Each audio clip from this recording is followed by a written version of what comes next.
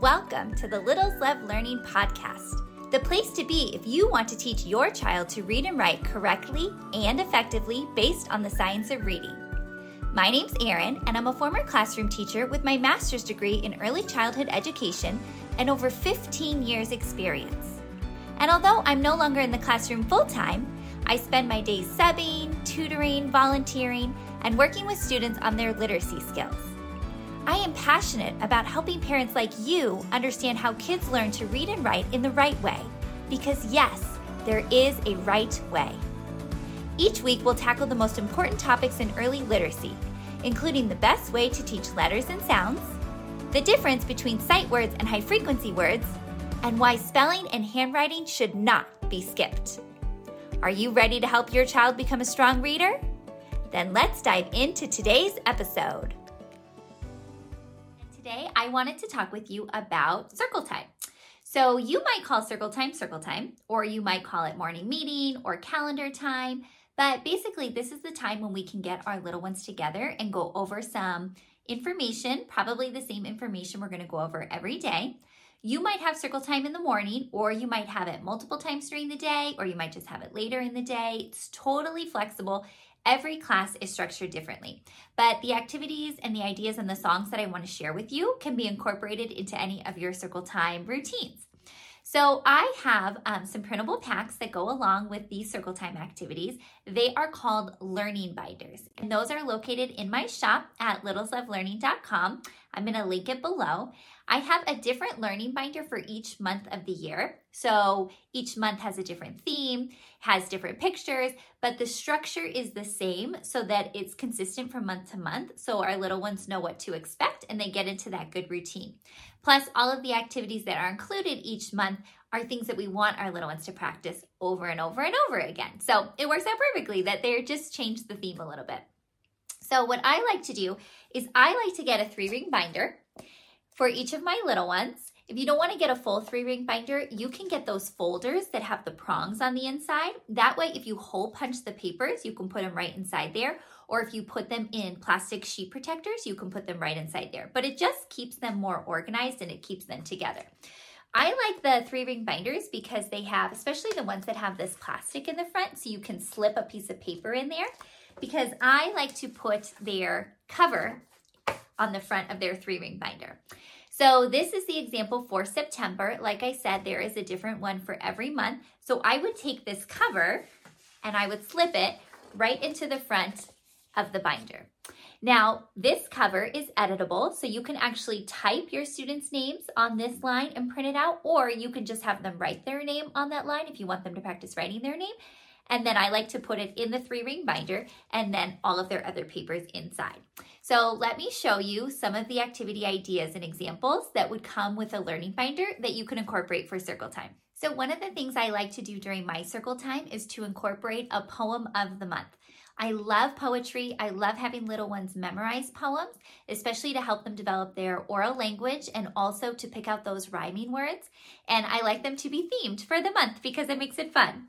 So what I went ahead and did is I wrote a different poem for every month of the year. These are Miss Erin Originals.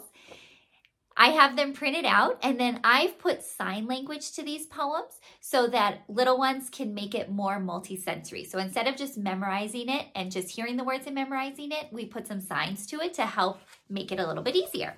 So I'm going to give you the example for September, but like I said, I have a different one for every month. I've also recorded videos of me teaching the poem to your little ones. So you can put that on. I can be your guest teacher for a little bit. I talk right to the kids and I show them how to do these signs. I explain them so that then they can practice all month and then they'll know them by the end of the month, which is really fun. So September's poem is apple picking, and it goes like this. The weather's getting cooler. The leaves are turning brown. It's time to visit apple trees whose fruits are hanging down. Lots of apples to be picked, yellow, green, and red.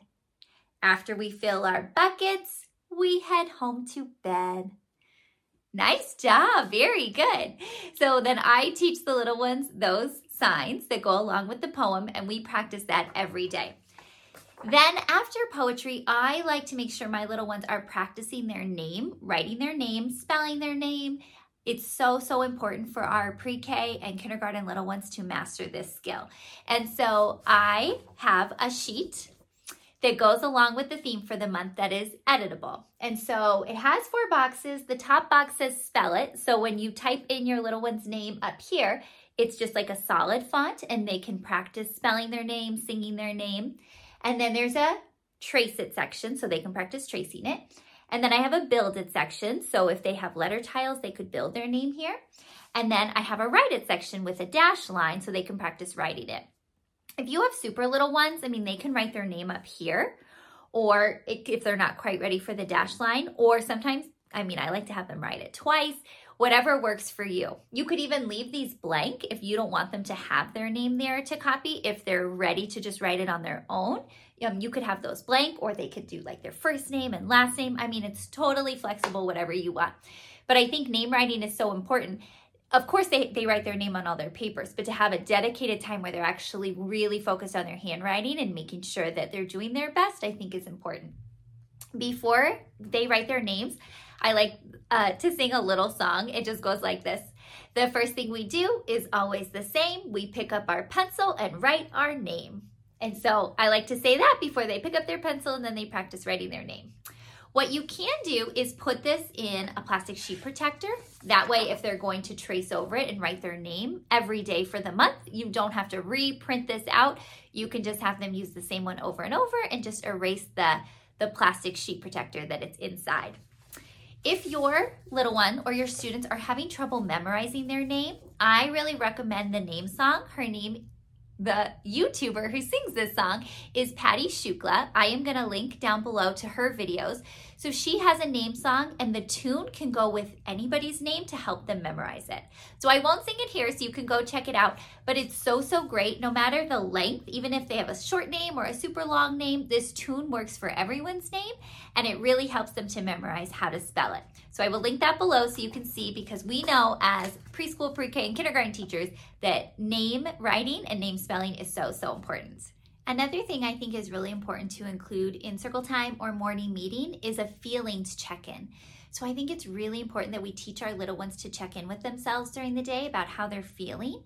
Whether it's a positive emotion or a negative emotion, we want them to know that all feelings are okay, and we want to give them the tools to work through those negative emotions, those negative feelings, so that they don't feel alone in them. We want them to know it's okay to have those feelings, but we also want to help them work through it. So in the Learning Binder packs, I do include feeling cards.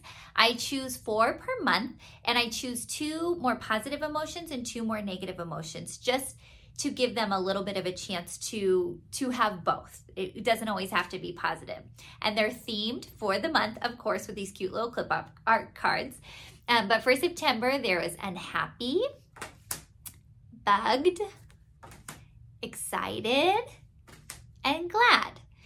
So I would have my little ones check in and see which feeling they were feeling. And of course, our little ones have so many feelings. And so these are only 4, but just kind of which one maybe they identify with, if they can identify with one. And then I like to have them keep track on a tally chart. So I would have them mark off which feeling they felt that day. And then at the end of the month, count up the totals and see which feeling they had the most of and which feeling they had the least of. So we're sneaking in some math practice in there too. Of course, I have a song to go along with feelings because I like to use a lot of songs during circle time. This song I got from Dr. Jean, and so I sing it like this. How are you feeling today? How are you feeling today?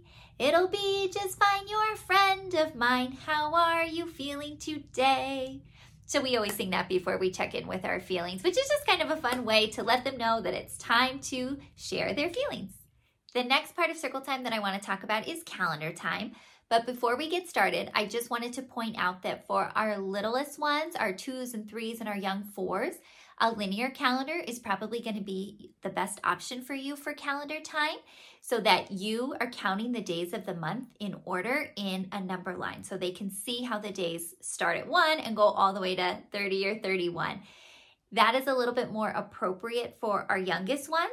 But the calendar I'm going to show you today is more traditional, so it would be better for your older pre-K or transitional kindergarten students or your regular kindergarten students. But calendar time is super fun. There's a lot of songs that we like to sing and incorporate. And I think it's really great when kids can have their own calendar in their hand and not just look at the big calendar that's on the board, so that they can make that connection to the calendar.